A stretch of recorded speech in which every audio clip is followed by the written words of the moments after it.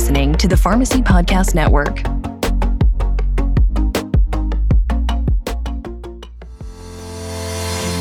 You are listening to Beyond the SIG, a prescription for transformative pharmacy care. Season 2 of Beyond the SIG is supported by the Pennsylvania Department of Health in partnership with the Pennsylvania Pharmacists Association. Funding was provided through the Preventative Health and Health Services Block Grant from the Centers for Disease Control and Prevention. The contents of this podcast are solely the responsibility of the presenters and do not necessarily represent the official views of the Pennsylvania Department of Health or the Centers for Disease Control and Prevention. The Pennsylvania Pharmacists Association's podcast, Beyond the SIG, is a proud member of the Pharmacy Podcast Network. Hi, everyone. Welcome back to the second season of Beyond the SIG podcast, giving a shot about diabetes. My name is Rachel, and I'm hosting today's episode along with my co-host, Isabel. How are you doing today, Isabel?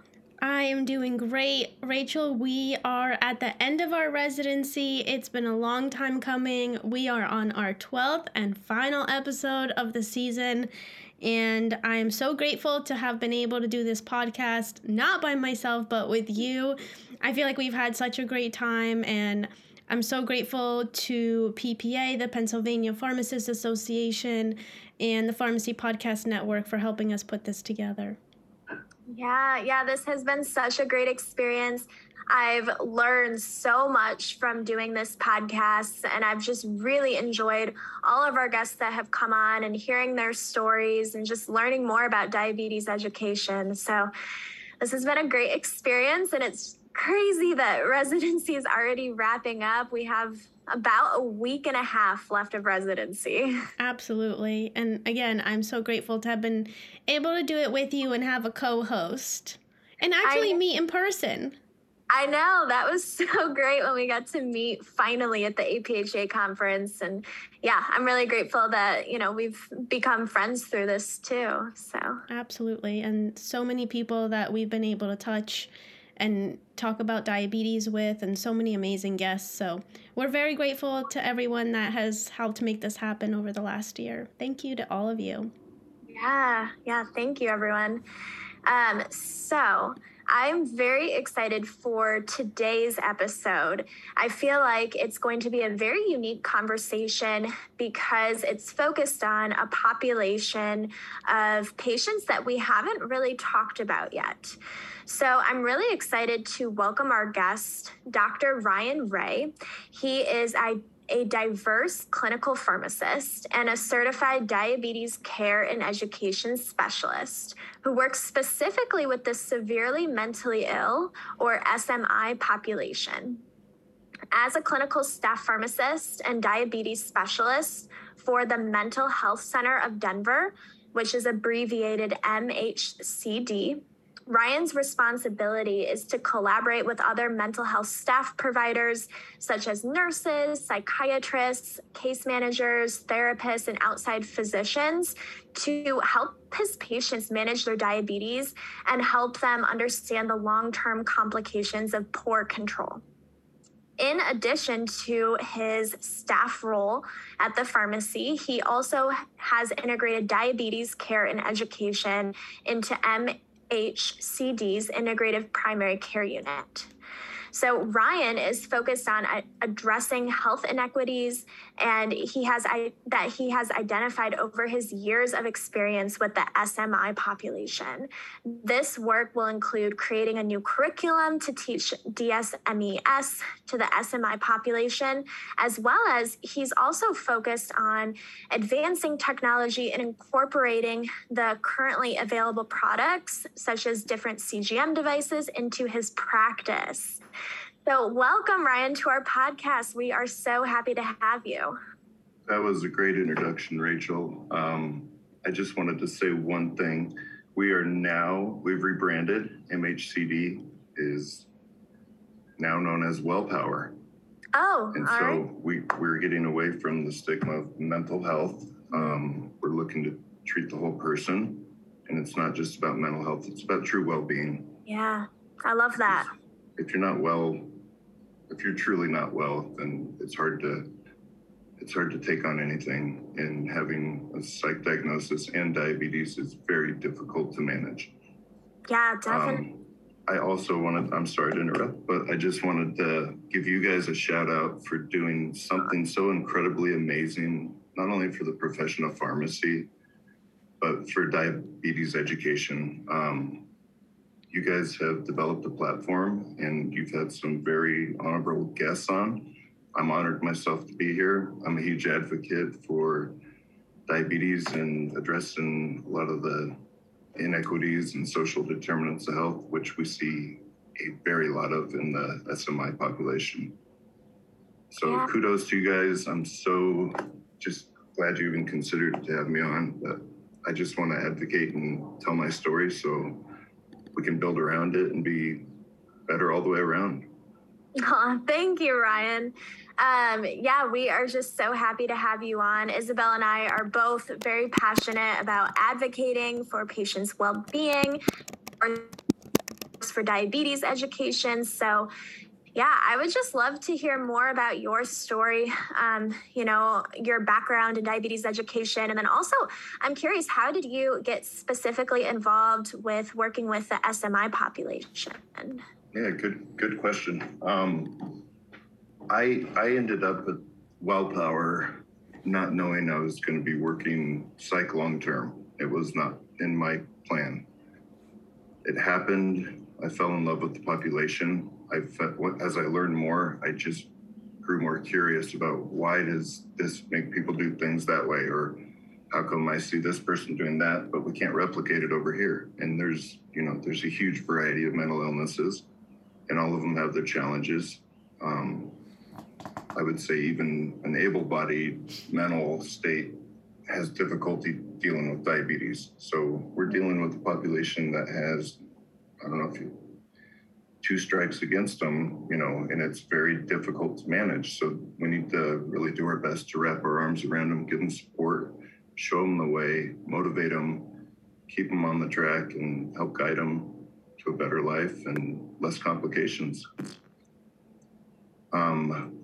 So I started working at Wellpower as a staff pharmacist, and we were approached by University of Colorado School of Pharmacy faculty to explore some grant opportunities specifically focused on diabetes control in the SMI population.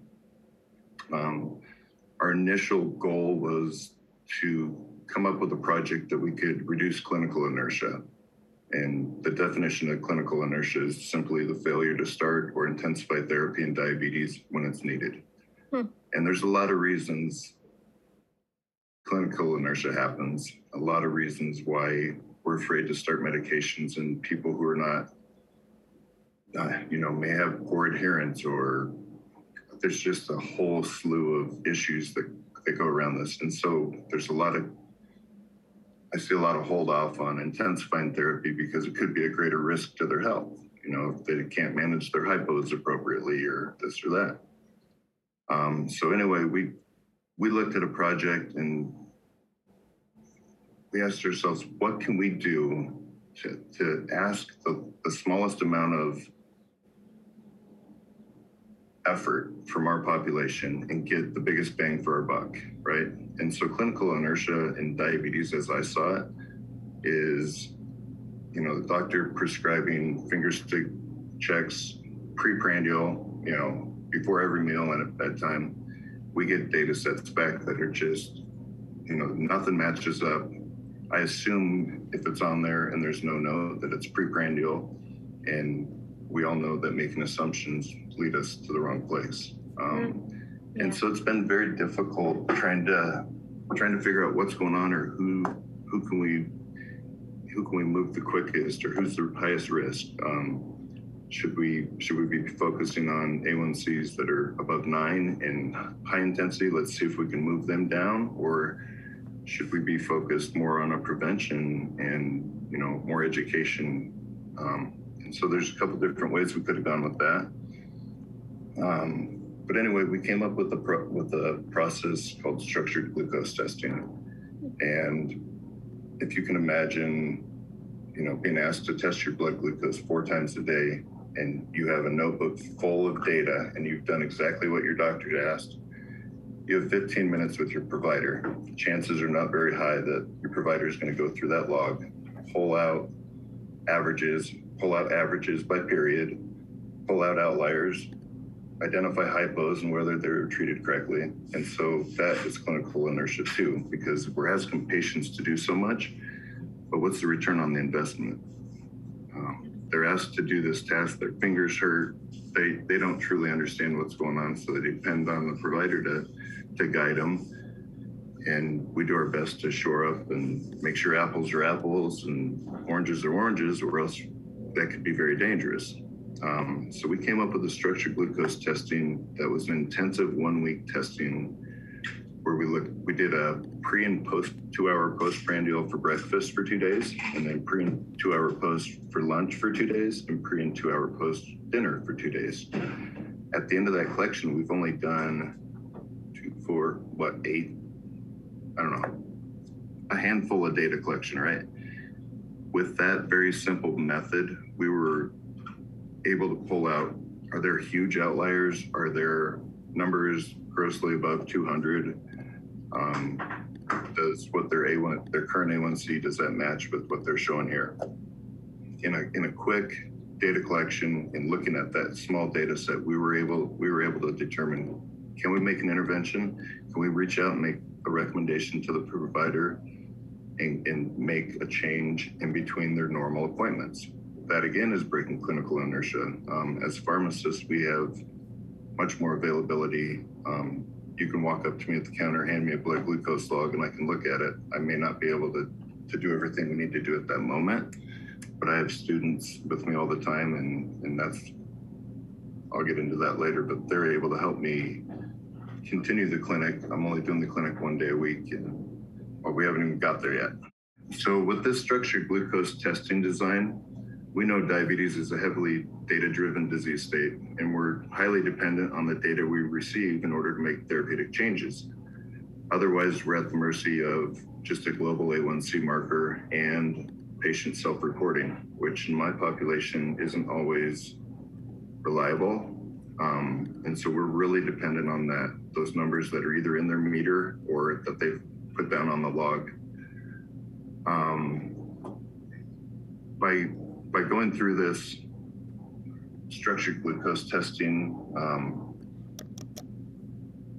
we were able to quickly identify individuals who uncontrolled A1Cs, needed a quick intervention, reached out to the provider and got a med change or a dose increase or a quicker appointment, and we were able to make changes quicker. Like I said, if you're going to the doctor once every 3 months and changes are only happening once every 3 months, imagine how quick we can get somebody from an A1C of 12 down to an A1C 7.5 if they're meeting with pharmacists every other week.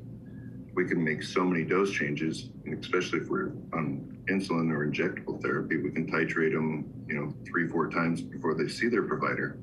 And so that's killing the clinical inertia. It's just really making this go at the pace it should without any other outside influences, if you will. I don't know how else to say that. It's just speeding up the process, allowing us to make our interventions and contribute to their overall well-being.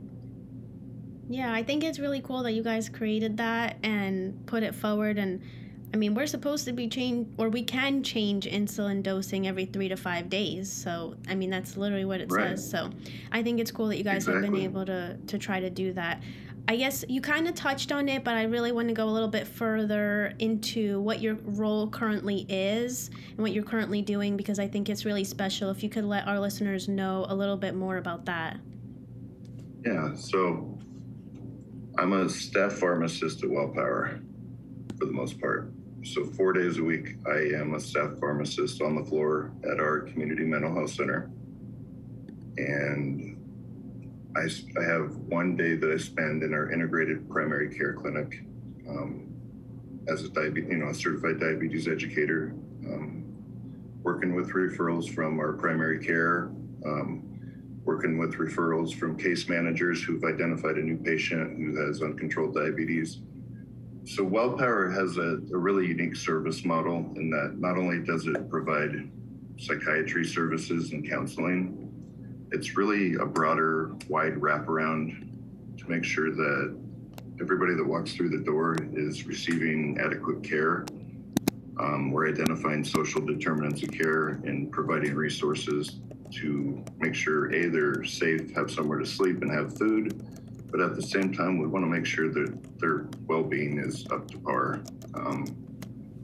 Because without a lot of these ancillary support intact, they're not doing well. And, you know, we can measure their numbers and you can say their diabetes is good, but measure their overall well-being and they're not happy, they're not thriving. We want to see people happy and thriving. So whatever we can do to make that happen. Wellpower is really unique in that we do have an integrated primary care clinic. I don't know of many more community mental health centers that do have an integrated primary care clinic, but I think that helps us stand apart because we are aware, cognizant of all the secondary issues that psych treatment has on people.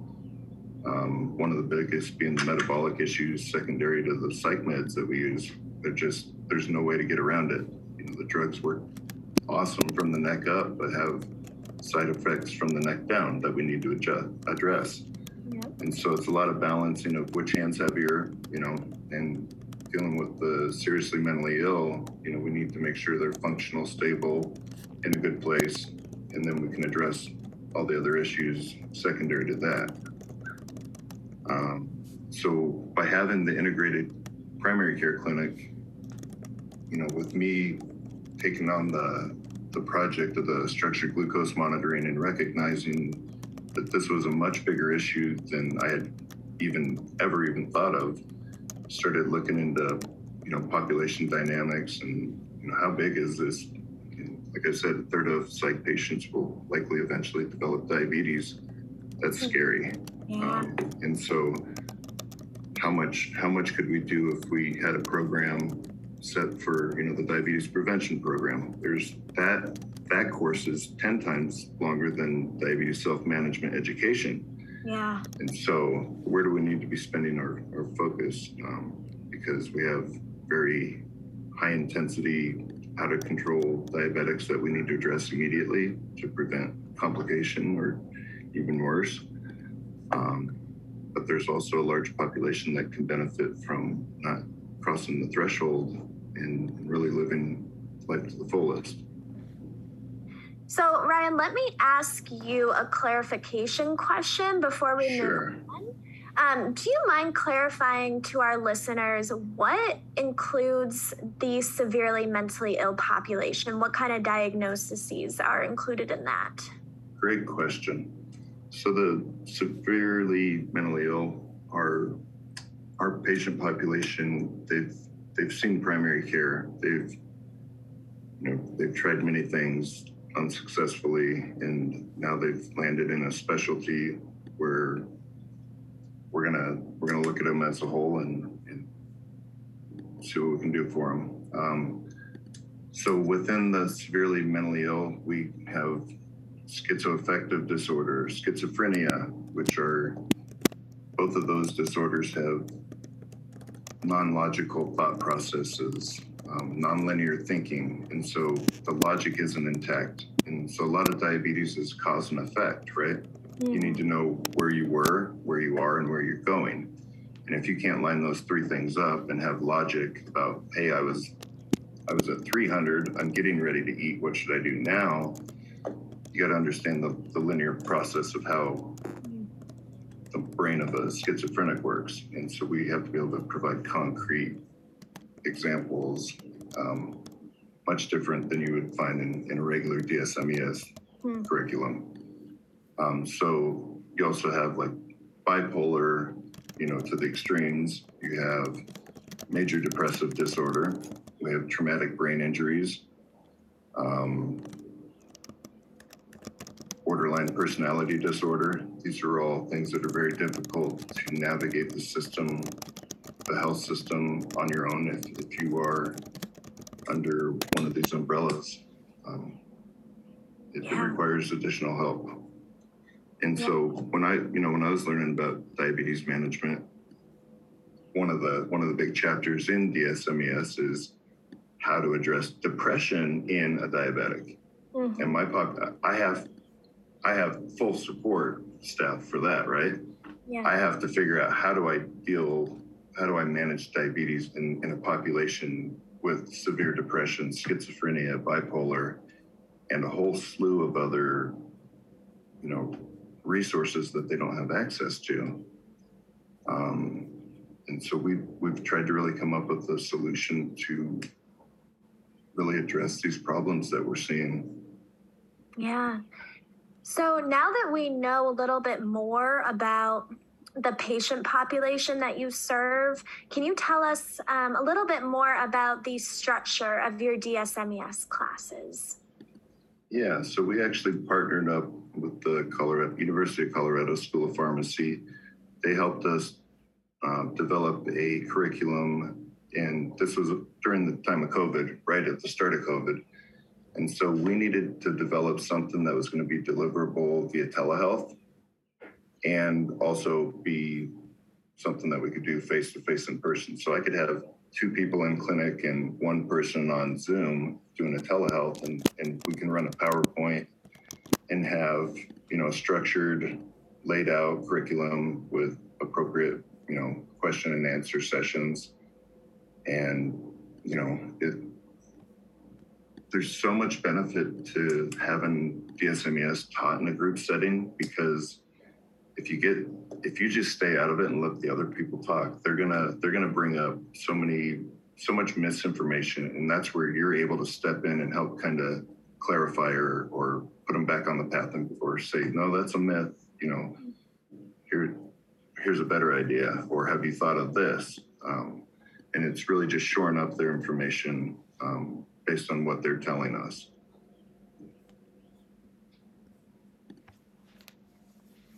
I know you talked a little bit about what your classes are like. I know it can be hard to do group classes. So tell us a little bit about your solo classes and some of the things that you're teaching and what they're able to retain, and then kind of what that team looks like for you. Sure. Well, we found, and I knew this before we even started doing DSMES, we are accredited now for DSMES. We did that over COVID as well. But we had I don't know if either of you are familiar with the conversation map model of diabetes education. It's basically a big, it's a big board game that you put out, and you have 6 or 8 people sit around the table. And it's kind of like Candyland. You go through and you talk about, okay, here's a bunch of luggage, and we talk about depression and stress and stressors or triggers and emotions and things that affect. And then we get to medications and like what's important to that and monitoring. And through those group classes, they were taught in a series, right? So if you didn't go to the first session, you couldn't start at the second one without having too many questions that would disrupt the group. And so initially we would have large groups of 6 to 8 people, and we were able to get through maybe 1 or 2 classes as a group before it started falling apart.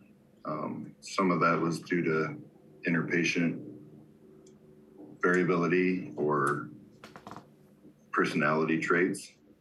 Some people are paranoid and don't like to be in the room with other people that are showing aggressive or body language. There's a lot of trauma that's been in these people's lives. And so we got to be cognizant of that. And you never know what triggers or what traumas somebody. So group classes have been very difficult to do because of that. We've tried to be more cognizant and try and actually pair people that we think would be a better match. And even then, it's still, in the psych setting, the no-show rate is somewhere probably around 50% based on missing rides or not being able to catch the bus or poor weather, so many factors. And so we tried so long to keep that group session going, but it's very difficult to keep it moving without going back and touching on information. Other people are getting bored, and so we've kind of had to pivot a little bit and do this on a we're trying to individualize our education as much as we can. And so if the group session's not working, we will step out and find a way to meet with them individually so we can hammer down some of these issues that are clearly not resonating with them. And that's really the most important thing. I mean, you can sit there and stand up in front of a group of people and talk for an hour, but if they can't leave and tell you anything about what you talked about, there's no value in that. And so it's really a value-based, what are we getting? What kind of return are we getting? And like you said, what are they retaining? And I'm finding that it's taken 2 to 3 times as long to teach this population the basics or the nuances or why, you can't take your insulin 20 minutes after you've eaten, right? Yeah. And that's evidenced as we get into the continuous glucose monitoring and all the new technology, all the great things coming with that. My team is comprised of, obviously, this is where it gets pretty interesting too. We share space with Denver Health, which is the bigger hospital. So they have a primary care provider in our primary care clinic, as well as a WellPower provider. And so we can reach a lot of people in that primary clinic. And so not only do we have the primary care staff, we also have a certified general health educator, and she supports me in a lot of the nutrition, food planning, grocery shopping lists, how to make the most out of your money. How do you make food stamps stretch? How do you shop on a budget? How do you eat healthy on a budget? I have a lot of resources that are dedicated to getting out of the mindset of you don't have to go to Whole Foods, you don't have to go to Sprouts to eat healthy. It's really breaking down, the components of the carbs, fats, and proteins, where we derive all of our energy, and how out of balance is that? And so a lot of it, we have to go back to basic nutrition, and getting people moving and active again is huge. So we have a certified personal trainer who's on our team. And so if I have somebody who's on an oxygen tank, not very ambulatory, we need to get this person moving, but we need to do so in a safe manner. We can't just tell them to go start walking laps. And so I'll have my personal trainer do a home visit, and he'll do a whole assessment on what can we do. There's chair exercises we can do. You have a vacuum. You can vacuum your house every day, right? That's good exercise. Yeah. It's just thinking outside of the box. What can we do in a day that you're not thinking about that is going to have some positive impact? And then, trying to build that into their mental health and saying, hey, the exercise is going to be good for you. Get out of your space that you're in, get some fresh air, use it as a therapy session, but also do it with purpose, and you'll see your numbers change. You're going to lose weight. You're going to get better insulin sensitivity. You're going to feel better after you're done. And I try and get this ball of momentum rolling and just picking up on real quick wins that I can get. Because once I get that ball rolling, subconsciously, the people I'm working with, it's harder for them to screw up. They don't want to screw up because they've worked so hard to get that 5 pounds off them. Or, if we're talking about continuous glucose monitors, I can elicit one behavioral change, and I can, with the glucose management indicator, it's not a statistical marker yet, but I'm sure it will be soon. We can tell in a matter of 2 weeks how did that behavior change? What did that do to your A1C? And oftentimes it's so significant that people don't go back to drinking pop, because I just showed them in 2 weeks, look, change your A1C by 3. It hasn't been 3 months yet. We don't have an official draw, but if you continue this, that will be your A1C. And so we can get real quick wins. I just attach to quick wins and continue to build upon those. And like I said, once you get that snowball rolling, it's hard to change direction. And so next time they do sit down to eat, they're subconsciously, oh man, I went for that walk today. It's so hard. Maybe I shouldn't do this, right? But then you got that whole emotional attachment to food. And if you're having a bad day, it's okay. You can do that. Just get back on the horse as quick as you can. I love the collaboration that you guys have there, because I actually have not yet heard anyone on the podcast say that they work with a personal trainer. So that's really cool. Well, and we were lucky to have him on board because he came from a grant as well. That was a part of a weight loss study through Dartmouth University. And he's been on board for 3 additional years since the grant ended, so we're trying to get access to some of the community YMCAs, the gyms at discount memberships. People who don't have the ability to ambulate or aren't very mobile, we'll get them in, if they like swimming, we'll get them into a pool. We got fitness bands that, we can exercise some of the larger muscle groups and get some good calorie burn and some cardio going without ever leaving the house. So I just want to get a pouring of ideas coming in. What can we do to get quick wins, that stay attached to the people for life? Because it's lifestyle changes that we're looking for. It's not diets or anything. We're really looking to change lifestyles. I know that you have already talked a little bit about some of the barriers that you've run into with this specific patient population, with the severely mentally ill. I was wondering if you could talk a little bit more about these challenges. So far, you've talked about the challenges in group classes, the challenges with health literacy, social determinants of health. So what challenges can a pharmacist kind of expect to run into with this certain patient population? And what are some things that you have found to be successful in overcoming these challenges? One of the biggest things that jumps out at me is just the time and effort that it requires to really hammer this in so they understand it. Some folks pick it up pretty quick and they can read a graph and can tell you, oh yeah, I can see what's going on. Others, you do the teach back method and they kind of show it to you right, but then you ask them a question and it's like, hold on, don't leave. You can't leave yet. I need 10 more minutes. This is not safe. And so recognizing that, once I've lost a lot of sleep when people walk out of the office because I'm not sure what they're going to do with their insulin, or if they're going to administer it correctly, or if they're going to treat a hypo correctly.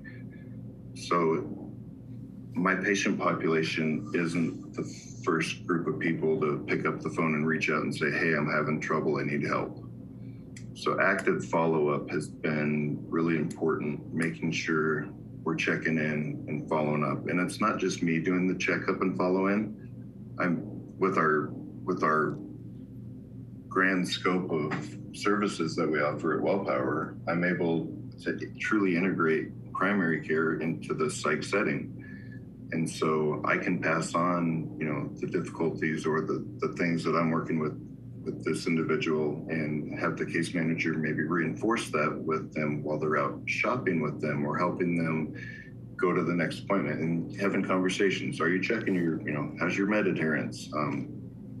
Are you making all your appointments? And so we're communicating with case managers who are communicating, and we're communicating with psychiatrists. And it really takes a whole team. And like I said, you just got to be actively following up to make sure that they're doing what you told them to do, because if they come back in a month and they've been doing the wrong thing, you're in a whole different situation. And now they've developed bad habits, you got to undo that. I've seen so many people develop aversions to insulin from improper use that I have to just scrap it, start over, and say, listen, here's what we're going to expect. You're not going to have great control right now, but let's go low and slow, and let's make sure you don't have hypos, because you get a person who starts having hypo, or they have so many that they become hypo unaware. That's very dangerous. And couple that with not having a continuous glucose monitor on them, they may not recognize that. And that scares me, which is why I'm a huge advocate for the continuous glucose monitors. at a much earlier stage than they're currently approved for, because we can really understand what people are doing, show them, help them out, correct them, and show them some better solutions or some substitutions that they can make that are real simple, that make big impacts. So I know you talked about some of the challenges and how you overcome those barriers, but let's now go more into a positive note, because I know you have some really cool success stories to share with us.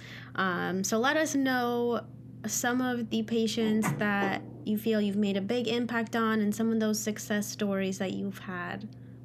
Sure, I'd love to. This is my favorite part. This is probably our favorite part too. We ask this question every time.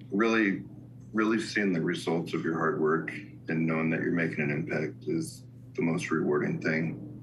I'll take that back. The most rewarding thing is when they come back and they say thank you for really taking the time, and I feel so much better. I have a whole new outlook. That's what I work for. I have 3 patient examples I'll go over real quick. The first patient was uncontrolled diabetic for years, despite working very closely with me. She was a patient that I ran through the conversation map. She could recite and tell me what her goal numbers were, I really thought she was intact and had this nailed down. For several months, we were working together, and I was just going off her self-reported blood glucose log, which she would fill out and bring back to me. And as therapy changed and as things got more intense, her instructions to test her blood sugar changed, but I would still get the same blood glucose log back. And there was one day I got a log. I was asking the patient, they were on 70-30 insulin regimen, BID. So we're having them test first thing in the morning, first thing before dinner. And when I got the blood glucose log, there was only a single spot for each day. And every other day said AM and PM. And so I asked the patient, I was like, tell me about this. Are you testing your blood sugar every day? Yeah. So is everything that you're testing written down? Yes. I was like, you're testing twice a day? Yes. And so I'm like, you only wrote down one for every day, and it's AM, PM. And it just raised red flags at that moment. And I started wondering what was going on there, because I couldn't figure it out. She wasn't being honest with me. Her numbers were averaging 135. She was at goal. I was patting her on the back, telling her what a good job she was doing. I got her A1C back. It was 12.3. I was floored. I didn't even know how to bring it up, because I don't want to call somebody a liar. You got to find a good way to have a conversation about this. This is a very dangerous situation to be in. Yeah. I'm making recommendations based off of her self-reporting, which are completely falsified. And I just wasn't prepared for that, to tell you the truth. This patient wasn't missing appointments, would show up on time, was engaged, but it was just, everything about it was false. And so we had a long discussion about how that could negatively impact her, negatively impact me. A lot of bad things could happen with that. I lost track of her for a while after that. She bounced over to a different primary care, and her doctor reached out to me trying to get some more information. And I told her the difficulties that we'd had, the misunderstandings, and that I was feared, and this is clinical inertia. I had a fear of intensifying her to basal bolus regimen. At the time, she was on orals and a GLP-1. She had developed pyelonephritis. In the hospital, they ended up DCing the GLP-1. And so we kind of lost that therapy and never re-explored it. A couple of years down the road, she's intensified quite a bit and requires basal bolus. And she was on a regimen. Her A1C was in the low to mid 6s. And I was kind of concerned about that based on where she had been living priorly in the 12s and 10s and 9s. And so I was trying to collect a lot of data, and as soon as I knew she went basal bolus, I knew she was eligible for continuous glucose monitor. So I reached out and advocated her doctor, get her a continuous glucose monitor. It wasn't within 2 weeks, I got my first data set, and I could tell that she was taking an extra bolus dose of insulin at night. And I was like, when are you instructed to take insulin? She's like, she really couldn't give me a good answer. And so we had a long talk about how we're trying to mimic what the pancreas naturally does. And we're releasing insulin when we eat. And if it's not timed right, you're going to have a spike and then you're potentially going to go low after that. But it's since she's been on a continuous glucose monitor, we have moved mountains. I was able to just, without the continuous glucose monitor, there's so many assumptions you're making. I mean, let's be honest, if we don't ask the patient about medication adherence, they take it 100% of the time, right? And that's simply not true. So it didn't take long to find out that she was not only taking an extra bolus dose, but she was mismatching her insulin. She was taking it time-based. She would take her midday dose at 3, no matter what. And so I'm like, okay. And once she wasn't recording when she was eating or doing insulin, so I showed her the function on the meter that she could record when she's taking a dose and when she's eating. And I want to make sure those are lining up, and they weren't. And that's how I was able to walk her back in. But without the continuous glucose monitor, I would still be scratching my head. What is going on? Because I had no clue. And she couldn't tell me or verbalize that she didn't know she was doing anything wrong. So it took that extra eye, that extra time to really extract that information. So that's one of the biofeedback on the CGMs are invaluable and move mountains in a matter of like 2 weeks. And so that just, we don't even have to put people on them long term. We can put them on them for 2 weeks, get a slew of information and make a very big therapeutic intervention and get them back on their feet again. And then, keep touch with them and see when we need to intervene again or do another slew of testing.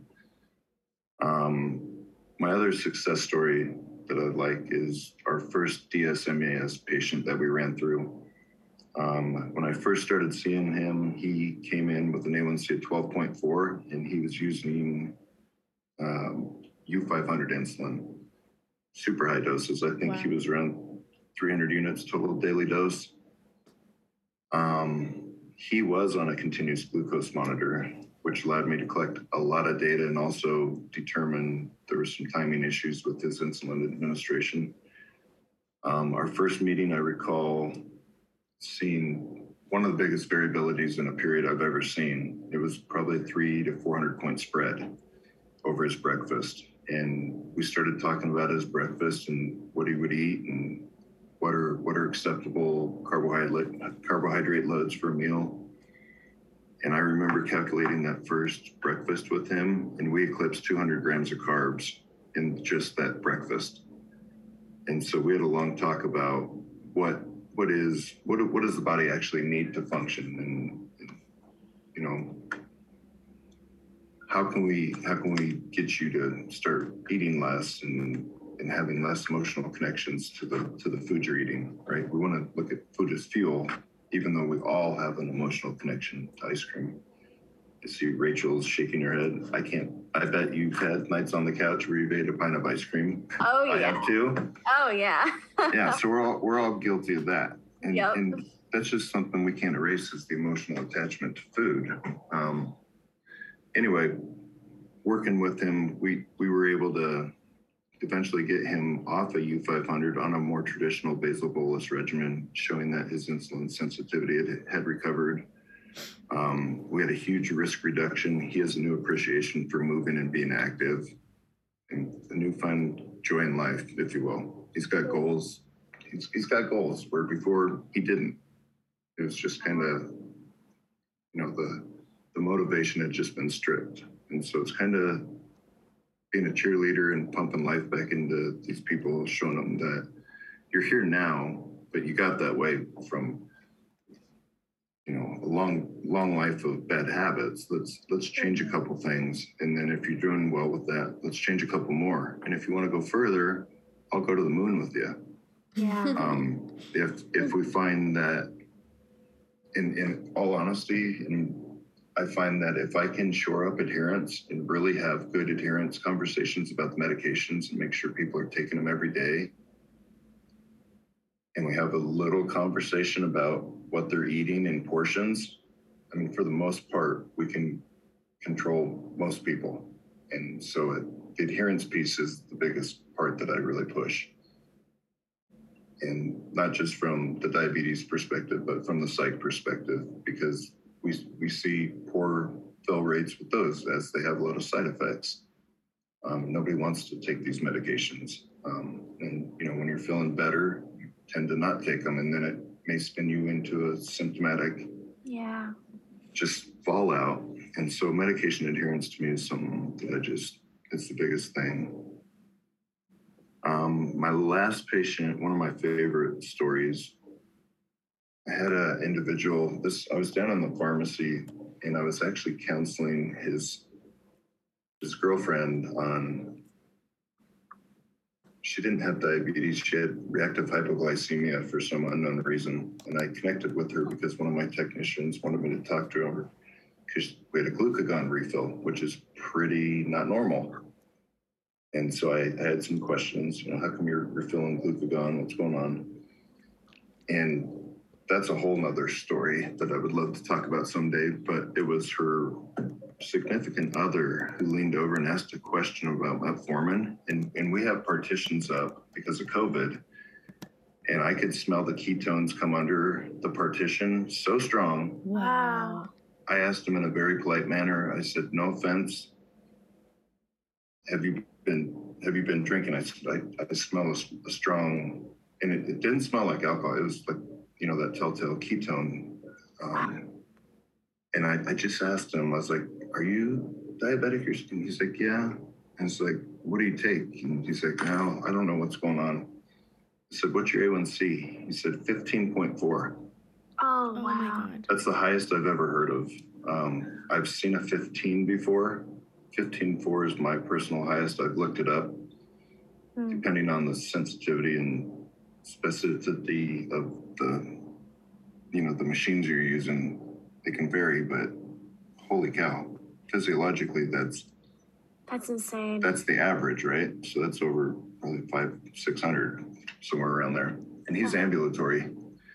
After further questioning, I find out he's lost over 100 pounds in 3 months. So he's in a complete catabolic breakdown state, probably in HHS. And so I urged him to go to the emergency room right away, which he didn't. Saw him the next day, and I'm like, you don't understand how bad this is. You need to go. We were able to get him transferred over to our primary care so we could keep a closer overall look on him, psych and diabetic. And in doing so, I'm happy to say that within a matter of like 2 months, his A1C has a variability, or his glucose, his blood glucose on a daily basis has a total variability of 42. That's his range, high and low. It deviates 42 points, and he's like right at 115 with that much variation. And we've done that, like I said, in such a short amount of time. This guy's found a newfound appreciation for everything. He didn't realize how bad he felt. He didn't know what was going on. And the worst part is he came out, he had been seen by a provider 3 times, and he was given glipizide and Novolog as treatment. Wow. And so that just screamed to me, I couldn't understand that one, but I had to take him under my wing immediately and just, we had to collaborate with his psych team and primary care and really start looking at things in depth to get him going. And like I said, he's come full circle. He's not on a continuous glucose monitor. I could only imagine how much we could get done if he was. He uses a similar, I'm a big fan of the remote monitoring dashboards. And so the One Touch Vario products have they're still a finger stick, but they present data much like you would see in an ambulatory glucose profile on a continuous glucose monitor report. And so we're able to get so much data, eliminate so many assumptions, which just helps foster correct and appropriate therapy so much quicker. That is probably my favorite story thus far. To go from, you said 15.4% to yes, a blood sugar of 115. Yeah, with a variability of 42 points. That's amazing. And you said only 2 months. What's that? And you said only 2 months. Yes. Wow. That's magnificent. Yes. Wow. So here's the other challenge we're running into with that individual is now that he's in a good zone, I haven't had testing data uploaded in 20 days. And I've reached out. And I'm seeing, I don't know if you guys are familiar with glucose toxicity theory, where you see somebody's A1C, low range, and then all of a sudden it just goes through the roof. And I suspected that was glucose toxicity theory, and it needed a quick bath of insulin to help bring back the beta cells that were stunned with the supraphysiologic level of glucose. And so a quick bathe in some insulin, we were able to, preserve some of the beta cell function, and he's doing remarkably well considering where he was. Got a long way to go, but it's just game-changing how much his outlook has changed and how much better he recognizes feeling. Not going to the bathroom as often, his vision, his balance. And here's the biggest thing that I wanted to advocate for. Uncontrolled diabetes in a psych setting does not bode well for psych evaluations. We know that elevated glucose levels, negatively impact our cognition, our ability to think, function. And so I want to make it a goal to have every diabetic controlled that's in a psych setting so they can get an accurate psych assessment. Yeah. Because it does have such a huge impact on the overall picture, and it clouds the diagnoses and what's really at work in the mind. So that's my story. I hope it was valuable. We love it. And I know I don't want to end the podcast without talking about one particular thing, because I know that you are all about advocacy and you're very passionate about diabetes and your patient population. So the last question before we end for the night, I just wanted you to touch on all of the advocacy that you wanted to talk about on the podcast and you wanted to share. Like, let this be your platform. Yeah. Continuous glucose monitors. Let's get everybody on them. Yes. As soon as we can. Let's get as much information so we can prevent diabetes from eclipsing into diabetes. The ones that are diabetic, let's get them managed properly, quickly, and so they can see the benefit. The biofeedback people are able to do their own home experiments. I'm gonna have fruit salad for lunch. 2 hours later, what happened? You don't even have to prick your finger. It's just automatically recorded. The report that comes out, we can get if you mark when you're eating a meal, I automatically get a 2-hour post and a report, and I can see what your raise in glucose was for that period. And if it's over 50, we got to either look at what you're eating or adjust a dose. Making a new curriculum that would bode well for the SMI population. Not only would it be helpful for the population that I serve, but I think it would be replicable and easy to turn out to the general population, because the general population struggles with diabetes. It's embarrassing to say that we're one of the only species that we actually have to teach how to eat, because we've adulterated our food source so much. Wow, yeah. I find it confusing to navigate myself. And one last thing, something I don't think we know enough about as practitioners, but there's a big push towards the plant-based diet. I have 2 patients who have gone completely plant-based. One of them was also on U500. He is completely off insulin as I speak. Wow. Oh, that's amazing. He eats like 80% carbs, 0 fat. So there's a whole new avenue that I think needs explored. We don't know enough about this. There's so much more to learn. I just want to keep pushing the envelope, making changes, getting good outcomes, and making it easier for people to manage and understand. I know there's tons of resources out there, but they're still hard to navigate, and they're not made for everybody. And so if we could just come up with a simple set, and I know that's hard to do because diabetes has been around forever, practitioners have been around forever, but we still don't have a real good method to teach individuals with lower literacy how to overcome this or how to manage it, or with poor resources. So anything we can do to help out there is just going to make the world a better place. Great. Well, I just want to say thank you so much for coming on to this podcast, Ryan, and for just sharing your unique experiences providing diabetes management and education with the severely mentally ill population. I just love your heart and I love your passion. It was so great to hear your stories and to hear about the different ways that you are advocating for this really vulnerable population. Isabel and I know, are so happy that we could just have you on and have this conversation and be able to help advocate for just a very underserved population. So thank you. No, I really appreciate, like I said, what you guys are doing and what you're providing to the profession of pharmacy. You guys have only met in person once and you've put together an awesome product, and hopefully somebody listens to this and gets something out of it and builds upon it. Yeah, I hope so too. It's been wonderful doing this podcast with you, Isabel, and I hope that these 12 episodes... Oh, what? It was such a pleasure. I know. I hope these 12 episodes, like you said, Ryan, really help people and really help advocate for diabetes management and education.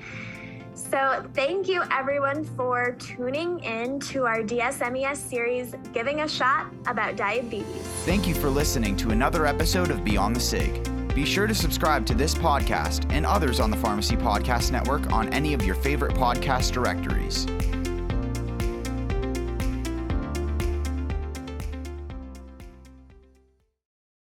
This podcast is a part of the C-Suite Radio Network. For more top business podcasts, visit c-suiteradio.com.